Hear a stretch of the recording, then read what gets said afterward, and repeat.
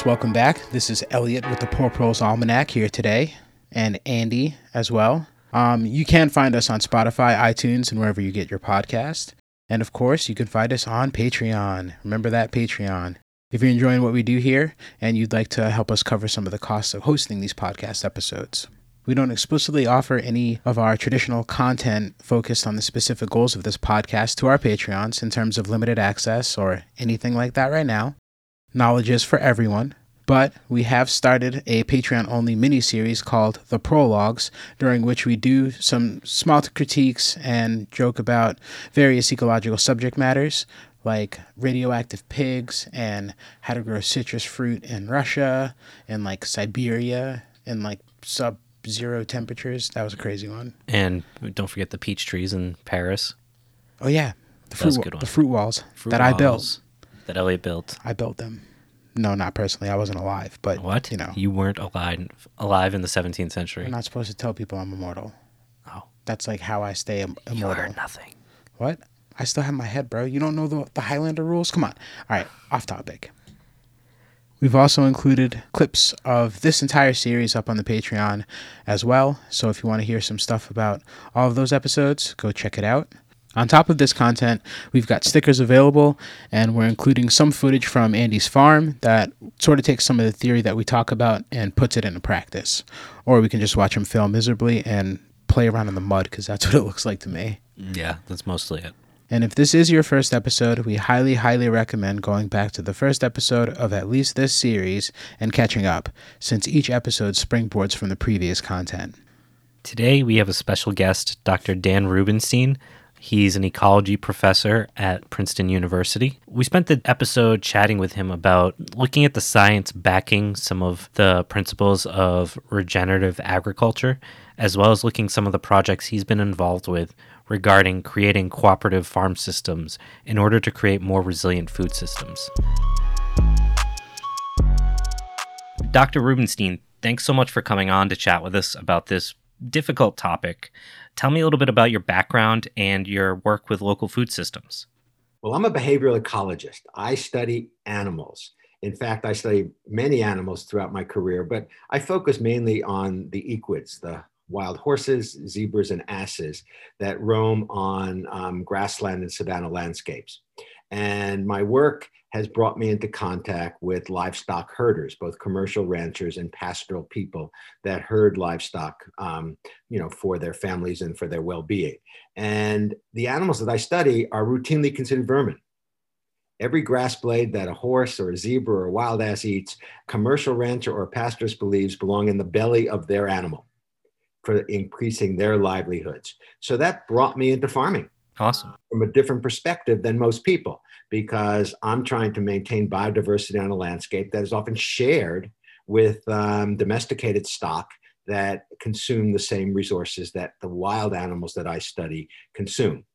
And getting to know them, getting to know what mattered to them, understanding why they perceive the animals that I study as difficult, onerous vermin, brought me to understand that I needed to make my work more available to them. So we started doing some experiments to examine the relationship between livestock and wildlife. So in Africa, there's a thing called the grazing succession, which happens among natural wild species, that the zebras, being big-bodied and having a hindgut fermentation system, because most animals don't have cellulase, so they can't get the energy from the carbon bonds in the plant's structural material.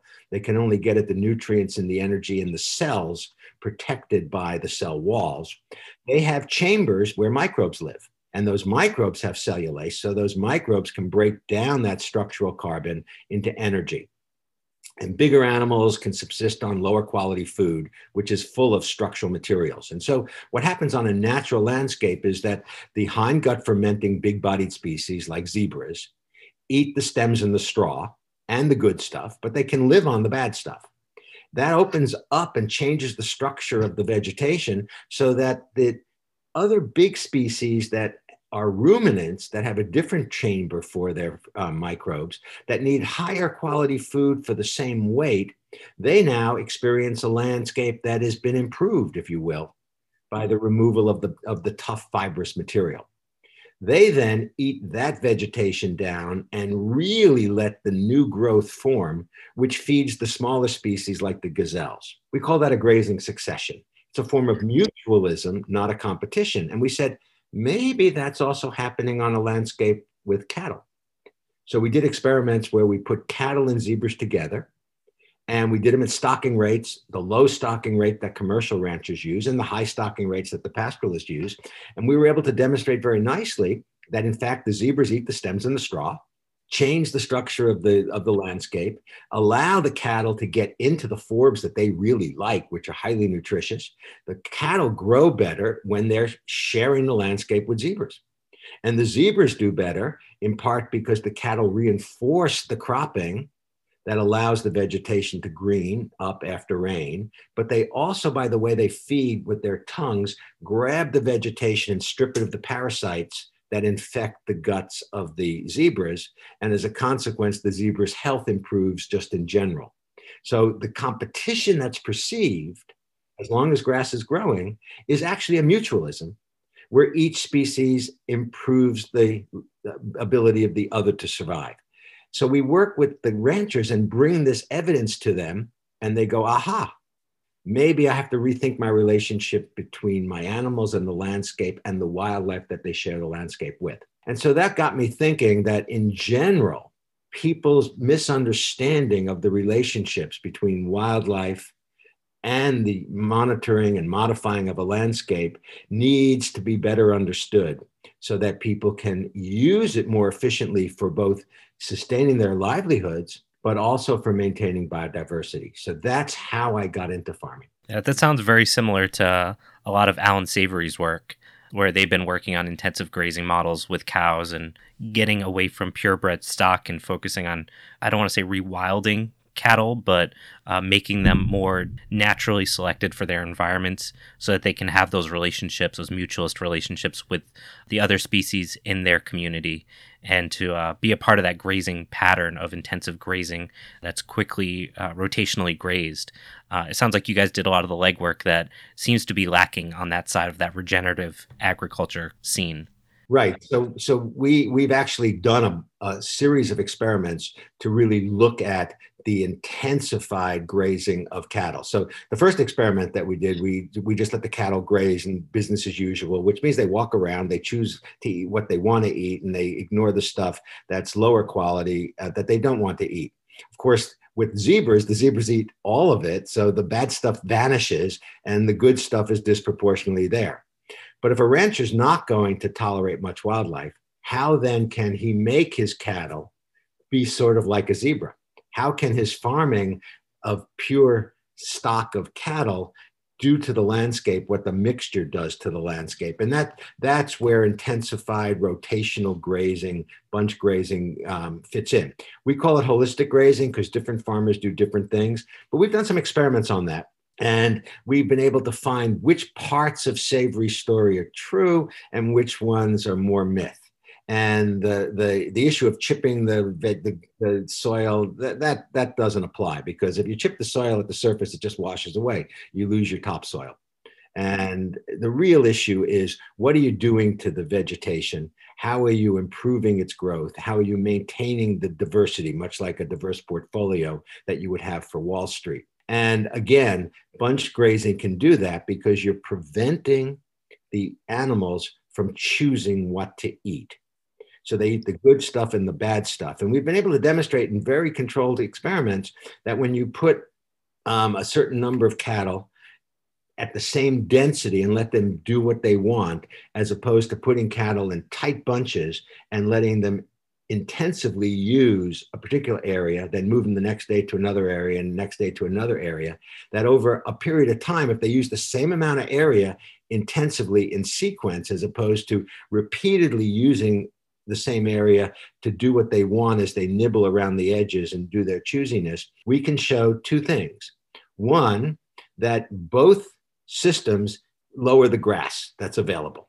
Okay, so cows do what they do. They eat the vegetation, and they have a significant impact on that. But most importantly, those that were in bunched rotational systems denuded the really poor, tough, wiry, fibrous grass at a much higher rate than if the cows are free to move as they want. So bunching and rotation leads to intensive use, lack of choice, and leads to elimination of the bad grass. So the next rain give the preferred grasses that have been being outcompeted a chance to regenerate and start to take hold and replenish themselves disproportionately. And this is the really interesting question. When you sit down with a pastoralist and say, here's my data, and you show them that the bunching and the rotation does have this long-term effect of improving the rangeland, their first question to you is, Professor, why should I force my animals to do something they don't voluntarily want to do, and I put them at risk making them eat the bad vegetation? Why should I do that for a long-term good? Now, remember, they see the world as highly unpredictable. They see the world as not being in equilibrium, and it's got droughts and booms. And so they say, why should I take on that extra risk? That's a really tough question to answer, but we found the answer is that when you bunch your animals and you force them to stay in a particular area, they don't walk very much. And so it's true, the numerator, the gain, the benefit, the cost curve, the benefit goes down in the sense that the ingestion rate is being depleted and is being lowered. And it also means they are eating disproportionately the vegetation that's going to take the microbes longer to process. So the ingestion rate and the assimilation rate of energy and nutrients is going to go down. But the denominator's been decreased. The energy expended traveling also goes down. And so there really is no net loss immediately. Now, when you share that result with them, they go, aha. But again, do they believe you? And this is where working with people matters, in the sense that we hire their children to be herders in our experiments. So the kids are seeing firsthand the results emerging, that the cows that are being bunched and rotated are gaining weight, despite what their fears were that they wouldn't be getting enough good food. And they're seeing that they don't have to work as hard, in the sense that they don't have to push them on the landscape to get them enough food. And so they see the denominator shrinking as well. And that's how knowledge spreads. And that's how we change behavior. I have to ask, because now you've been talking about multi-species grazing. I do a lot of intensive multi-species grazing with sheep, turkeys, ducks, and chickens. One of the things that I have a big challenge with, and something that I've been personally trying to find an answer to really, is figuring out the proper systems of order and things like that. Because if you look at, say, Mark Shepard, which I'm sure you're probably familiar with, he's written a lot on multi-species grazing, but a lot of it is very vague. And he'll say, like, you should do turkeys after sheep, and then it's kind of in vague terms as to why that makes sense. So I'm curious, in the research you've done, if you've come to any solutions, if there are better orders of operation other than by like species with ruminants versus chickens and poultry and birds and things like that, or if there is, or if it doesn't really matter. Well, I think it does matter. We've done experiments. We haven't published the results yet. So one of my postdoctoral fellows, Kenyan, loves looking at the relationship between livestock and wildlife. Wilfred Odati at Egerton University in Kenya. And we did an experiment with cattle, donkeys as our surrogate zebras, and then we added sheep to the mix, because most pastoralists now are substituting sheep for cows. And we did two experiments, and this will get at exactly the point you're raising. We did one experiment where we set aside blocks and we put sheep in and cattle in and donkeys in, and we did them in various mixtures and orders to see how they changed the landscape. And then we looked at the growth rate of the sheep on the different plots that were 100% just sheep used, 100% just cattle used before sheep were added, 100% donkeys, and then cattle and donkey mixtures. And the sheep grew best on the plots that had the cattle and donkey mixtures first. So that would be, we're using donkeys as surrogate zebras because they have the same body plan, the same gut system, but we can watch them. They don't run away. And then we did a second experiment where we did these experiments in separate bins. And then we took down the walls, the fencing between them, and we let the sheep choose where they preferred to go. So we already knew they grew best on the plots that had been simultaneously being fed with sheep, with cattle and donkeys. They chose that plot over all the other plots.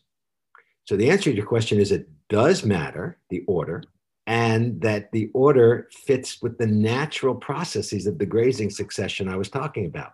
Because the sheep is the smallest bodied animal. That's the equivalent to the Thompson's gazelle. The cow is sort of the wildebeest, and the donkey is the zebra. And we've already seen that cattle and donkeys together facilitate each other. And the two of them can facilitate the small-bodied species that needs the highest quality food. And so between the two of them architecturally manipulating the vegetation, they open it up just exactly the way that will foster the small-mouthed, picky, nibbly sheep to gain their advantage on the landscape that's had very much of the vegetation cropped down to where only the sheep with their small mouths can get right down to the nub. So there's a logic to the order. Now, I can't comment on adding poultry to the mix, but I would think that poultry to the mix would be at the end because they're going to provide manure and they're going to provide insects for the birds, and they're going to help fertilize the landscape in a way that will distribute the manure to grow next year's crop of grass even better, which would support all three. So I would probably put them towards the end in the succession. That's pretty much what I've been doing. It's funny, I brought you on because I wanted to talk about food systems, and instead we're talking about grazing because whenever somebody knows something about grazing, I just want to pick their brain. So I'm curious, before we get to what we're going to talk about, is you had mentioned using donkeys. What would be the food alternative to a donkey in a food system that was trying to just use productive animals that could be harvested? Horses. If you had horses or donkeys on your farm. So you might use those as beasts of burdens, or you might have horses on your farm for leisure pursuits, for riding, you could even make income off of that by letting people pay you to ride the horses and things like that. So you're putting in a wide mouth clipper, because horses and equids in general have upper and lower incisors, and bovids don't. They've got the bony plate, so they feed differently. So you've got the clippers, and they will come in and be able to survive on the low quality food and improve your rangeland first. So that I would, if you have donkeys, if you have horses, I put them in first, and then your cattle will thrive. And then if you've got sheep, put them in last. And have you done any work with pigs? No, I've never worked with pigs. Pigs are very omnivorous. They can eat almost anything, but they root things up. So if you're trying to turn your soil, then you might want to put pigs in rather than using a rototiller. Mm-hmm. Sure. But there's disadvantages to turning your soil because you break up the root system and you take away the hyphae of the fungi, which are your nutrient hunters. They're the ones that go out and bring in the nutrients to the plants. Mm-hmm. Sure. So all this kind of ties into this idea of food systems and how we think about where our food comes from and how we produce it and deliver it. So I do want to talk quickly about a class that you taught at Princeton called Agriculture, Human Diets, and the Environment. The concept of this class is kind of similar to the framework of this entire podcast, really bringing in a lot of these complicated questions about how our food gets to us, how resilient those systems are, and kind of how climate change is going to play into what that looks like in the future, as well as topsoil depletion and all these other areas that ultimately we have to pay the price for, however that might be. So what inspired that class? And I guess what kind of outcomes were you really hoping to get from it? As I noted, I got into farming through the back door by looking at livestock and wildlife. And once I started to understand how farmers are set in their ways, but open to evidence that they see and believe unfolding before them, I started to say, I understand natural systems, and manipulating natural systems in a shared context can be something that we could do to really improve the efficiency of farming and lower its environmental footprint. And this is going to be critical. So this is one of the things that we teach in our environmental studies program in our core Nexus course is that how are you going to feed 9.5 billion people on this planet in a way that sustains the planet and provides not only food security, but nutritional security to every human on the planet? We're doing a good job at getting rid of food insecurity by producing grains and distributing them around the world. But grains are not going to be the answer to nutritional security. Dense vegetables are going to be important because they contain elements that we need.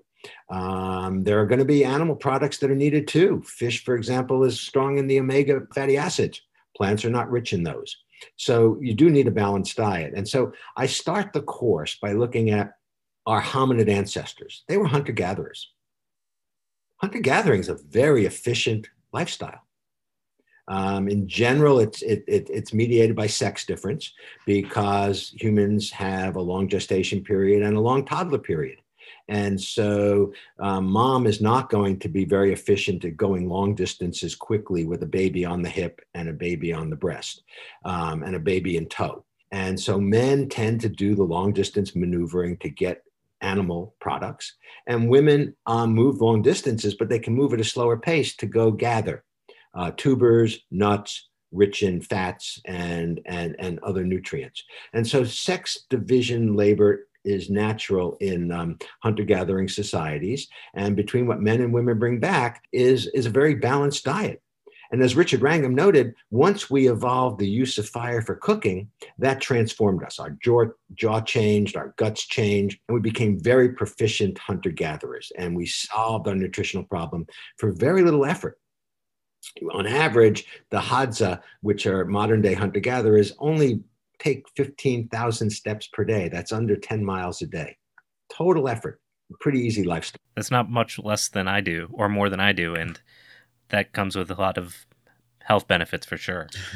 Exactly. And there's time for socialization, right? So they're very healthy societies. The family is very good, but there's not a lot of calories in that food, a lot of protein.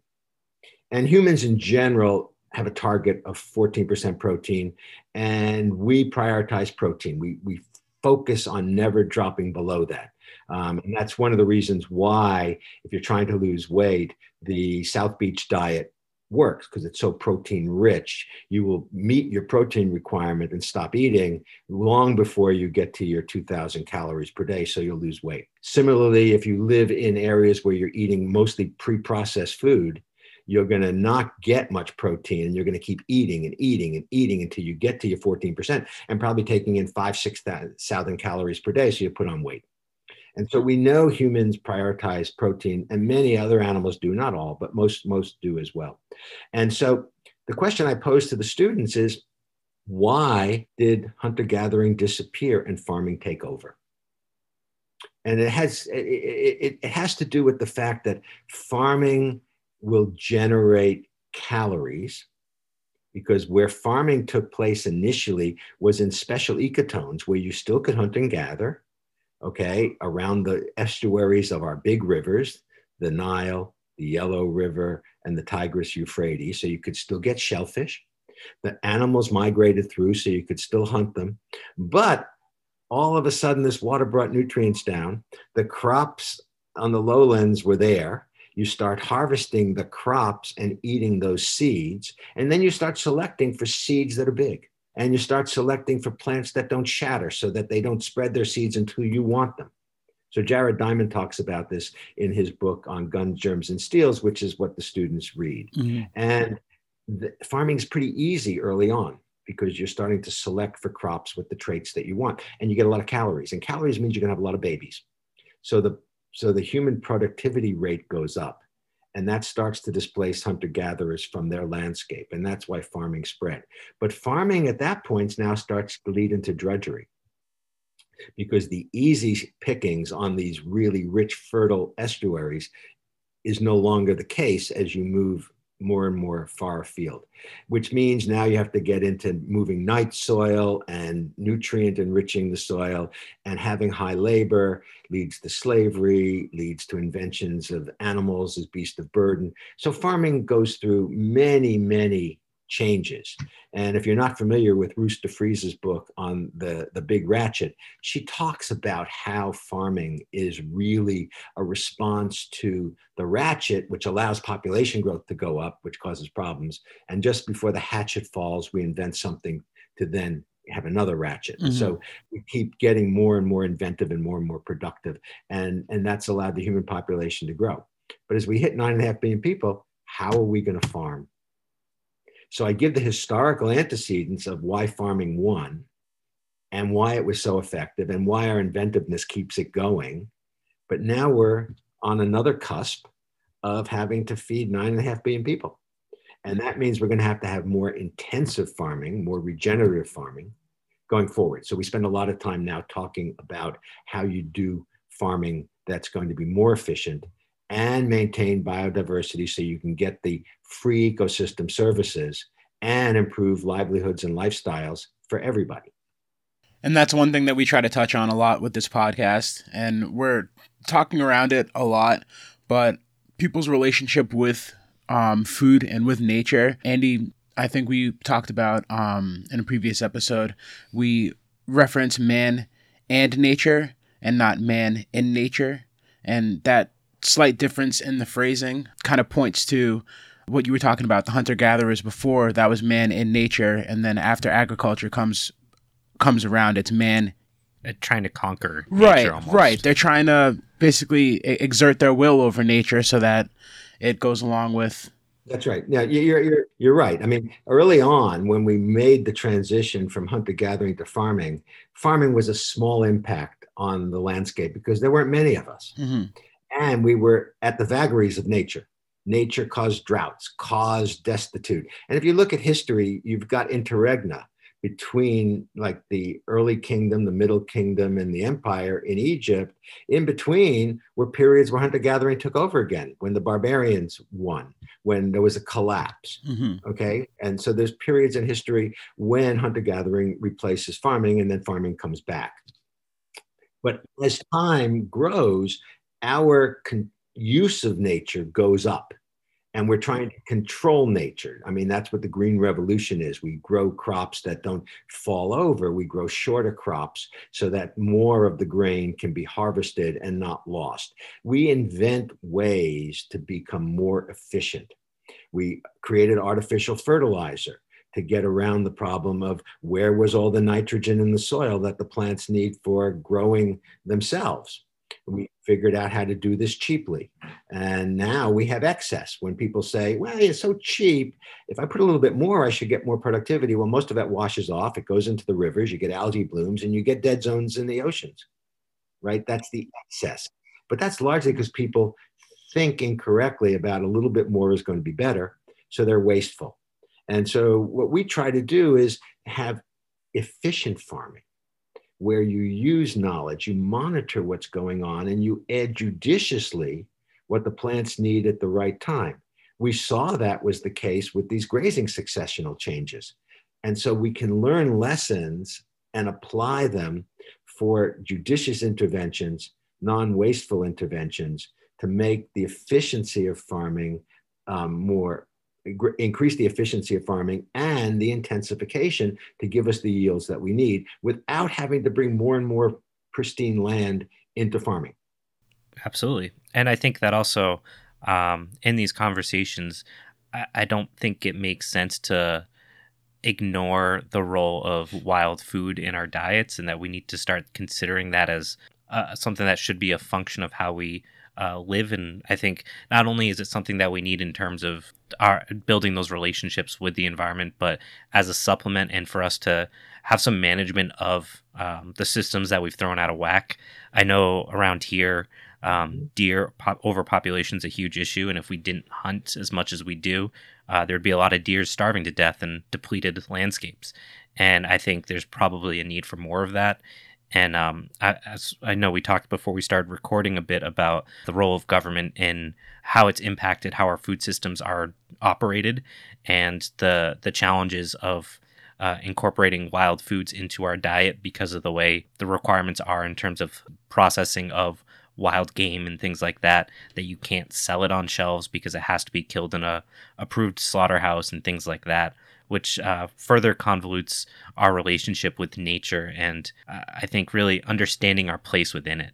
You're absolutely right. I mean, we could make venison more available to people, and that would be, a way of solving our problems of over nibbling by the deer, providing protein, and you could subsidize it for poor people that can't afford protein, that have been basically living on processed foods. But again, we need new regulations, new ways to open that up. And that's going to just require educating both the public that venison is good, and also to lawmakers to make it easier to get those goods out to the public. Yeah. To go back to kind of what we've been talking about, these food systems, I do want to talk about how you've been working to try to creatively solve some of these problems that surround us, especially what we saw coming up with COVID and how we saw very quickly our food systems not be able to deal with the repercussions of a system where people were required to stop working or buy food in advance, and how quickly, even today, right now it's the end of March, and if you go onto a Walmart, there's going to be food on the shelves, but you'll notice that, the box of wild rice, they only go back maybe 2 or 3 boxes. There's never a full shelf anymore. So there's enough, but we're just barely keeping up. I really want to talk about what you've done in terms of the New Jersey Dairy Farmers Project that you were involved with, and how you think that's a model of what we could do in the future. So the pandemic exposed the flaws in our food supply system. We all take it for granted. When you want food, you go to the supermarket or you go to the little boutique shop in town and you buy what you want. And most people don't give second thought to where it came from. If they do, they want it to be local. They prefer it to be organic if they can afford it, because of health benefits. But most people will just say, there's food, I buy it, I go home. To them, meat is not from a living animal. That's a problem. It's in the styrofoam with the plastic over it, right?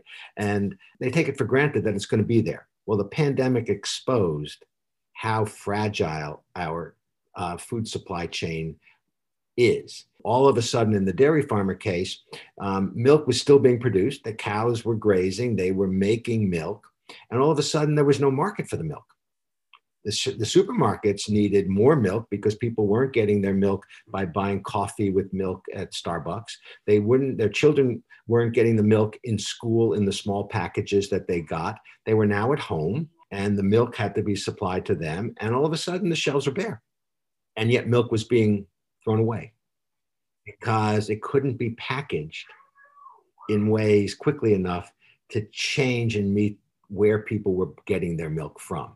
Because individual dairy farmers were making arrangements with purchasers who were providing supply of a specific sort to a specific specialty. And all of a sudden, when those specialties dried up, when we were in lockdown, the only available place to get milk was at the supermarket. And it wasn't geared up for a lot of that milk to go to new packaging to get on the shelves of the supermarket. So we exposed a system of specializations that was not resilient to a shock.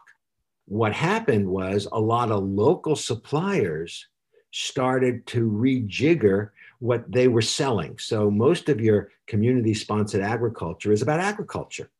You're starting to get crops.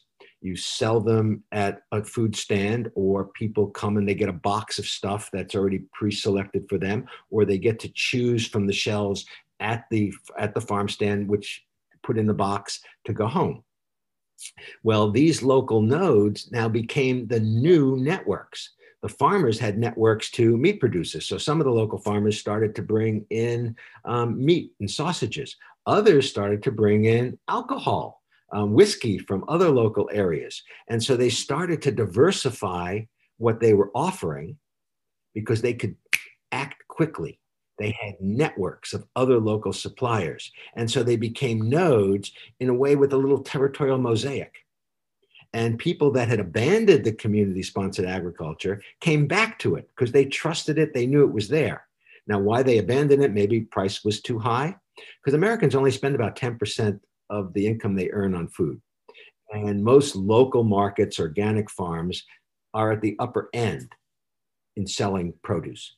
And so if your budget's a little bit tight, you're going to try to find ways to cut your investments on things you need so you have money for the things that are the luxuries that you want to enjoy life. And so you go to the supermarket. And a lot of the business was weaned away from the local nodes, but during the pandemic, they came back. That then gave money to local nodes to diversify.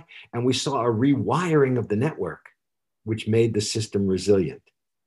And each of the little local areas grew. Their profits went up. They had happy customers. The customers had diversified, food bags. The question now is, will they stay with the local nodes, which are slightly more expensive, or will they gravitate back to the supermarkets to save on the cost of supplying food to their family? The jury is still out on that. But at least we now know how to build networks of food supply that can rewire quickly so it can adapt and therefore not have the hiccups and the collapses and tears that we saw during the pandemic. I think that was the main failing that really struck me. Wasn't so much that the shelves were bare. I could see runs on a supermarket being a thing at the beginning of a pandemic. That wasn't super surprising. But the part that really did surprise me was the inability to pivot and serve markets that were being underserved, because with a large superstore or supermarket like that, you would feel that they would be best to make the most money by providing products for markets that are underserved. And when they don't have the ability to do that, it kind of takes away the awe of the supermarket being a place that you can go to in one-stop shop. Yeah, or even the awe of market efficiency, scalability as an ultimate good, because there's that trade-off that I think has been under considered in a lot of these developments in terms of scalability. You've got these massive farmers who are doing something that they're so specialized and so large, and their equipment is designed specifically to produce X amount of whatever it is a day, and they can't change those systems to produce more or less. They're specifically designed for what they believe their niche in the market is. Right. And Right. that got exposed very quickly. And like we said, that's a big piece of why they still haven't been able to catch up, despite the fact that now it's been a year. And the shelves they're slowly getting there, but they're still not where they should be. And you would think with the scale of food production we have, that wouldn't be something hard to do, but we're still living with those failures. I think this points to this idea of cooperative economics, of using these co-ops as a way to provide food in a way that's nimble enough to meet the demands of a community, with the trade-off being a slightly larger price, but at what benefit?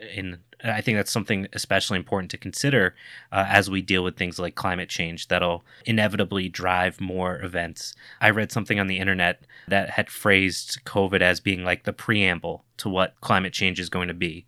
And this is a good wake-up call of what the future is going to look like. It might not be a virus, but there's going to be various incidences like this that'll break up those supply chains or make them, they'll need to be more resilient in order to deal with those challenges. And I'm not sure if they really can be. I think they can if they rewire in an interesting way. So, you raised an interesting point about the higher price. What if we consider that higher price like insurance? You buy insurance for your car in order to pay a small deductible to protect you against the whopping cost if someone hits you or you hit someone else. And in a way, by paying a slightly higher price to keep the local nodes and those networks vibrant, they protect you against recurring shocks. Now, if the shocks are once every 100 years, you're not going to pay the insurance. But if the shocks start to occur more frequently due to pandemics and or climate change disrupting the supply chain, you might be willing to keep the local networks that get you through these difficult periods going by paying the slightly higher price on a regular basis, which is what insurance is all about, against the catastrophe.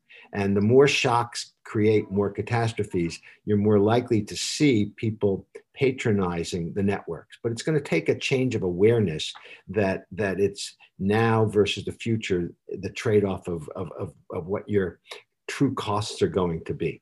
Yeah, and I think that speaks to having a multiplicity of means of providing things like food, and that we shouldn't rely on specifically a handful of corporations or facilities to provide that. Even if they can do it more efficiently, there should always be kind of a backup plan, which at the very least these cooperatives can kind of exist as. Exactly. So we just finished a study on community-sponsored fisheries through a node called Fishadelphia. As it implies, it's in downtown Philadelphia, and the purveyor that created it did it for food justice. It was to reach inner city people, to give them high quality seafood of all races and all economic values. And she has a PhD. She was from Princeton University, her postdoc. And what she did is she created this network of fishers that were local, regional, and more global, which gave her some buffering, these couplings at the supply side. And then she created distributions with students using the schools as nodes for people to come and pick up the fish, shellfish, finfish, whatever. And much like a community-sponsored agriculture, much like an organic farm. And what happened during the pandemic was they couldn't come to the schools. They couldn't aggregate. All of a sudden, how do you then feed the public? She diversified and let every student set up on their own porch. So again, a distributed network was created. And in fact, business boomed. They reached more people than having to come to the school. So the first rewiring was to change the outflow, the network of sales. Then the inflows became a problem because the fishers started to sell at the dock for the same reason. People could flock there sort of haphazardly, and it gave them some ability to sell because the purchasers no longer had markets, the big buyers. So they took it on their own to sell locally, which meant Philadelphia lost. So she had to rewire and not only just deal with her local fishers, but to go more regionally. And it turned out that the regional ones were harder, so she was stuck with the more local, but then she lost the diversity of inputs. So finfish dropped, shellfish increased. Well, not everyone eats shellfish. So the consumer had to either change its sort of ability to be wide ranging. And so she learned that from our analysis, how the network has to have redundancy, both within regions and diversity across regions, to be able to ensure when there's a shock that enough flows come in to meet the needs, which are diversified, of the many publics that were using the fish. So again, rewiring, the ability to anticipate that certain links are going to evaporate and that others are going to have to form quickly.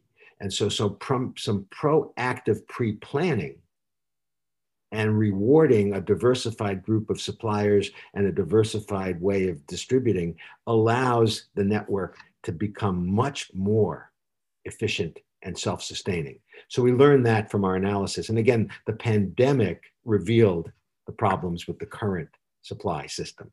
Yeah, and I think a lot of this points to the benefits of erasing a lot of the middlemen in a lot of these food systems. You know, that direct sale component seems to be a benefit for almost everybody in terms of getting food more quickly throughout pandemics. And it seems like everyone that I know, at least in farming, seems to actually be doing financially better this year than in previous years. I think that's right. Another trick that some of the farmers are doing is the network we've been talking about is a lot of horizontal connections. They're also vertically integrating. And so one of the farmers that I work with raises sheep. And to ensure that he has outlets for his sheep, which is, very high quality, free range, grass-fed sheep and lambs, he has his own restaurant and his own market and his own cafe. So he's vertically integrated. He's got 3 different outlets to sell the meat. And some of the other farmers have made their farms day outing events. So you can come and pick apples in the morning. The kids can have apple pie, play with the animals. So it becomes a day out as people spend money. And so this gives a diversified income to the farmer to keep them going, but it allows mom and dad to entertain the kids and to fill the shopping basket. So again, it's a diversification of outlets. I call vertical integration, which is making some of these local nodes stable.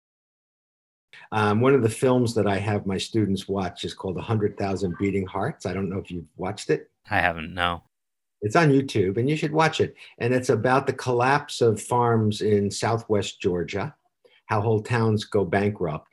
And this one farmer who comes from multi-generation of farming, he and his grandfather and his father before him were always profitable. But as the way he puts it, the children didn't want to take over farming. They didn't enjoy it. And he started rethinking about how to farm. And he then went into the type of farming we've been talking about, where he moves the chicken coops to move the manure, where he lets the cattle graze the land and then puts the chickens on. And he now has the most bald eagles in the state of Georgia on his land. And most importantly, he's rebuilt the town because he had markets to sell the food. And it makes jobs for not only the farmers, but also for sellers. And he bought up a lot of the deteriorating housing stock and has fixed it up and provides it to the workers for rent. So he's making money, but the town is rebuilding. So it's a very interesting movie to look at, to get an idea of how. And one of the neighboring farmers said, well, that's great that you're doing this, but you're not going to feed the world. And the quote I like best in the film is said, no one asked me to feed the world. I want to feed my neighborhood. Right. Yeah. And I think that's the main thing that's kind of being spotlighted by this conversation is keeping the food local. It's taking away that view of how we see markets as being in competition. And it's sort of putting in that mutualistic relationship that we had talked about. I think it might have been before we hit record, but it's bringing in that mutualistic relationship from the farmer and his community, so that everybody can benefit from it and thrive in other places and compete in other places and other markets. Yeah, the money isn't just going to some investment club or investment firm that's bought up all these farms or whatever. The money's not being siphoned out of the community. It's staying within the community. Like that example you gave, it's helping revitalize those communities in that process. Few flip sides to this. I mean, so we're talking, so far we're talking from a middle-class perspective. Sure. So now let's ask if I live in the barrio and I'm stuck with one shop, a 7-Eleven or something. Right. My choices are very limited. The meat I'm going to get is from, beef jerky. How do we increase the diversity of foods for people on WIC, food stamps, essentially? And their markets that are diversified can be beneficial. And a lot of these communities don't have supermarkets. And so thinking about how to increase the diversity of good foods for people that normally are on the run, doing 2 jobs, coming home to get your kids off to school from being out all night. You stop at McDonald's and bring a fast meal home. It's cheap. It's quick. You want to be with your kids. High in calories, low in nutrition, right? So let's think about food justice as well. The other side is local is really important, and it will cut down transportation costs, especially since we're urbanizing. Fewer and fewer people are living outside of cities, so you've got to get the food into cities, and you're not going to do it with town gardens in urban centers. They're too densely packed, and the cost of land is really highly valuable.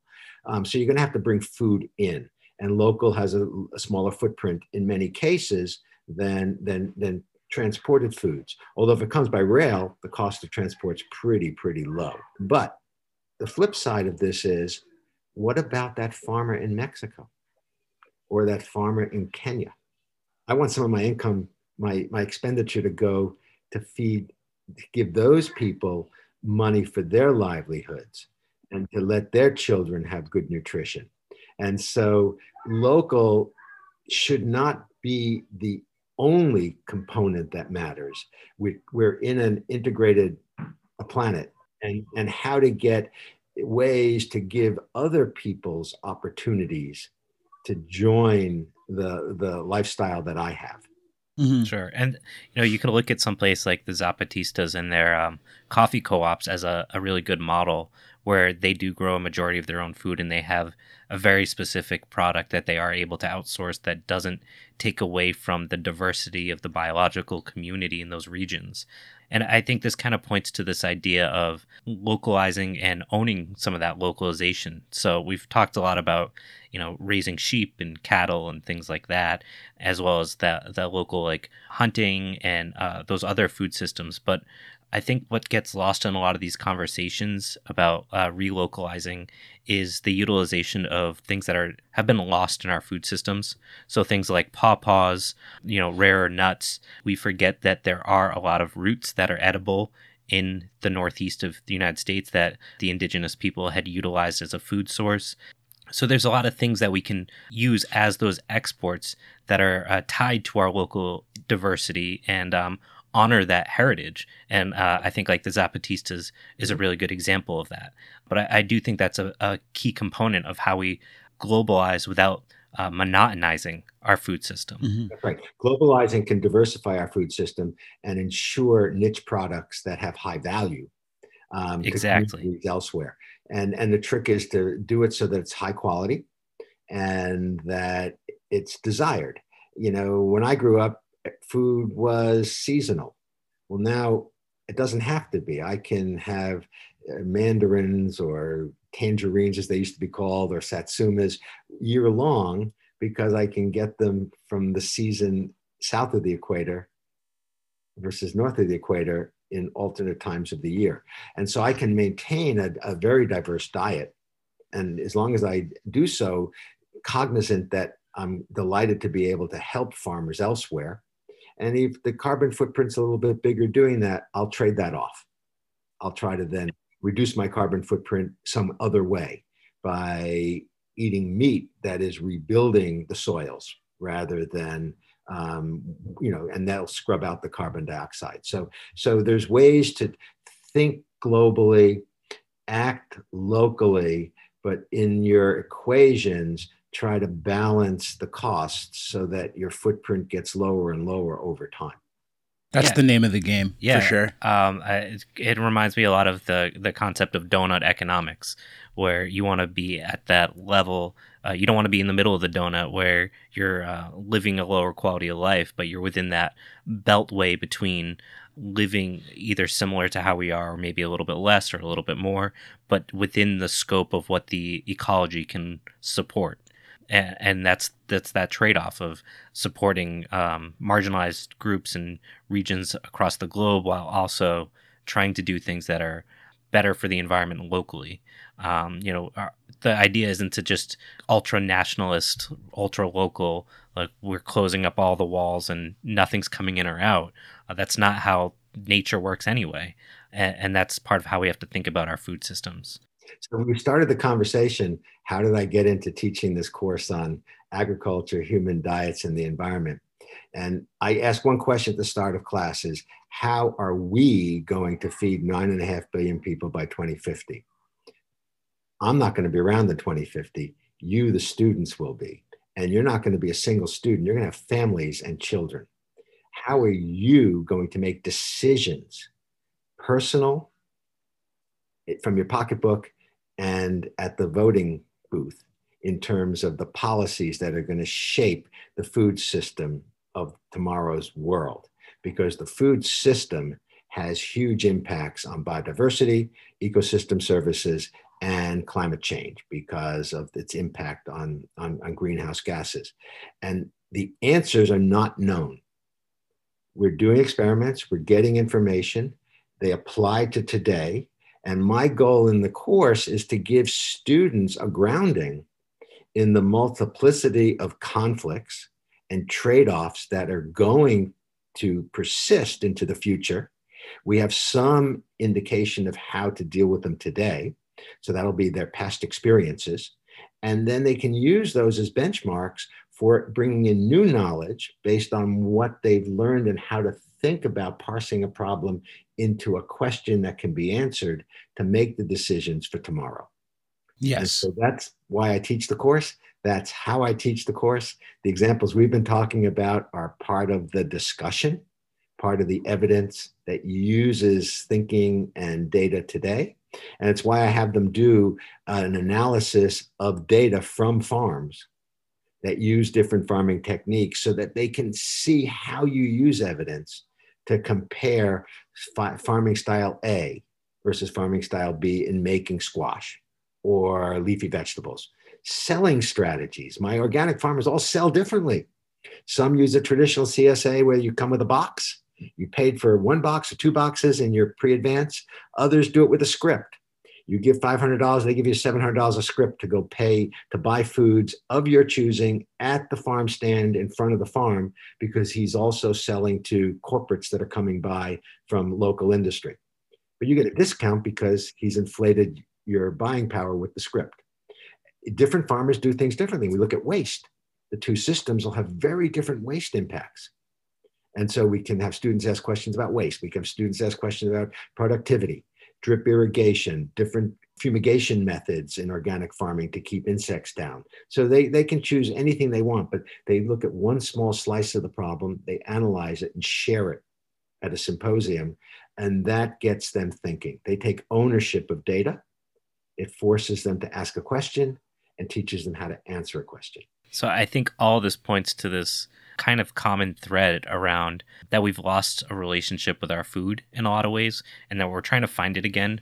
And some of that is part of that scaling component, that it's not really possible to know your local cow all the time or where that beef came from, as you gave for examples with especially poorer communities that might struggle to even afford the foods that are healthy for us, and that we need to find some ways to make those relationships available again, regardless of class.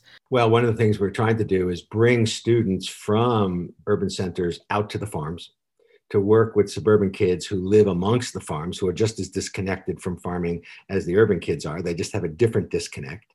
And let them see what food really is, where it comes from, how hard it is to make it, how ownership matters, and how different styles produce food in different ways. Talk to the farmers, talk to the laborers. The owner of the farm is different from the person that's working daily on the farm. Now, most owners do work on the farms in New Jersey as well as their laborers do, but they've got executive decisions to make. They have to do the bookkeeping. They have to get the food out on the stands for marketing. So they do things slightly differently. But the seeing, internalizing goes back to what we do in Kenya. When we do our new herding style, we hire the children of the herders, because that's going to make the information flow back to mom and dad to talk about it. Ideally, you would then be able to talk about, the kids will go home, I did this. How about this food? Could we try this food? But the trick is lower the barrier of entry by partnering and sharing information, make people aware of what options are there, identify what the barriers are, the hurdles are to be able to use that type of food in a productive way to improve health, and then try to reduce those hurdles so that it's easier for people to try something new. And that's where the humanities come in. That's where the social sciences come in, the natural sciences and engineering. That's why when you deal with undergraduates, courses that are interdisciplinary are critical, because you get people from different walks of life showing the skills that they have to try to identify, by working together, how you can overcome some barriers that a scientist may not see, but a humanist does. And that awareness is also part of the solution. So is there anything else you wanted to chat about? Anything that we didn't cover that you thought would be, that maybe we just didn't think of, that you think is really interesting? No, I think we've covered, most of the issues. It's from, the issue is it's from farm to fork. And we often think of agriculture as just the farming side. That's key. But to get from the farm to the plate is really a challenge. So, for example, where does waste occur in the Western world? It occurs in your refrigerator. We're really good at cutting, packaging, distributing to the supermarket, and then you buy too much, and it sits and you throw it out. In the developing world, the waste doesn't occur in the refrigerator. It occurs on the farm. The food sits and the rodents get it. A fungus gets it, aflatoxin in peanut butter. Then it falls off the truck. It sits at the distributor and it gets rots. So by the time it gets to the market, there's been a lot lost. And then at the market, it could sit. And then it gets unappealing. People don't buy it. It gets thrown away. And it can't even be reused for compost because it's now waste and it's garbage. And so waste pervades our food system. We don't even pay attention to it. And that's about a third of the energy lost. And, if you're trying to feed 9.5 billion people, fix that. Okay. But you have to identify where the problem is, and dealing with speed of transport and safety of transport in the developing world needs to be increased. Governments have to invest in roads. They have to invest in secure markets with refrigeration. They haven't done that. And we need to make portion size such that when we sell things, the discount is still not to buy more of it, but the unit price go down so you buy just what you need. It's one of the reasons that a lot of the millennials like food direct, which you think is wasteful, but in fact, they use computerized systems to reduce their tracking, their energy use and the greenhouse gases, and the portions, there are no leftovers. And everything comes with a recipe. It's easy and it's not wasteful. And so we need to rethink some of the things we ignore in a food supply system. We concentrate mostly on the agriculture, land sparing, land sharing, intensification, so we don't bring land that should stay wild back into farming systems. All true. But there's low-hanging fruit elsewhere that we're not paying as much attention on. And I think if we could do that, that alone will save us probably 20 to 30% of our increasing needs, because what we will do is make sure everybody gets something without waste. And would you think it's fair to say that these systems that we are trying to put in place, it would be smarter to focus on longevity and resilience rather than perpetual profitability? Yes, I do.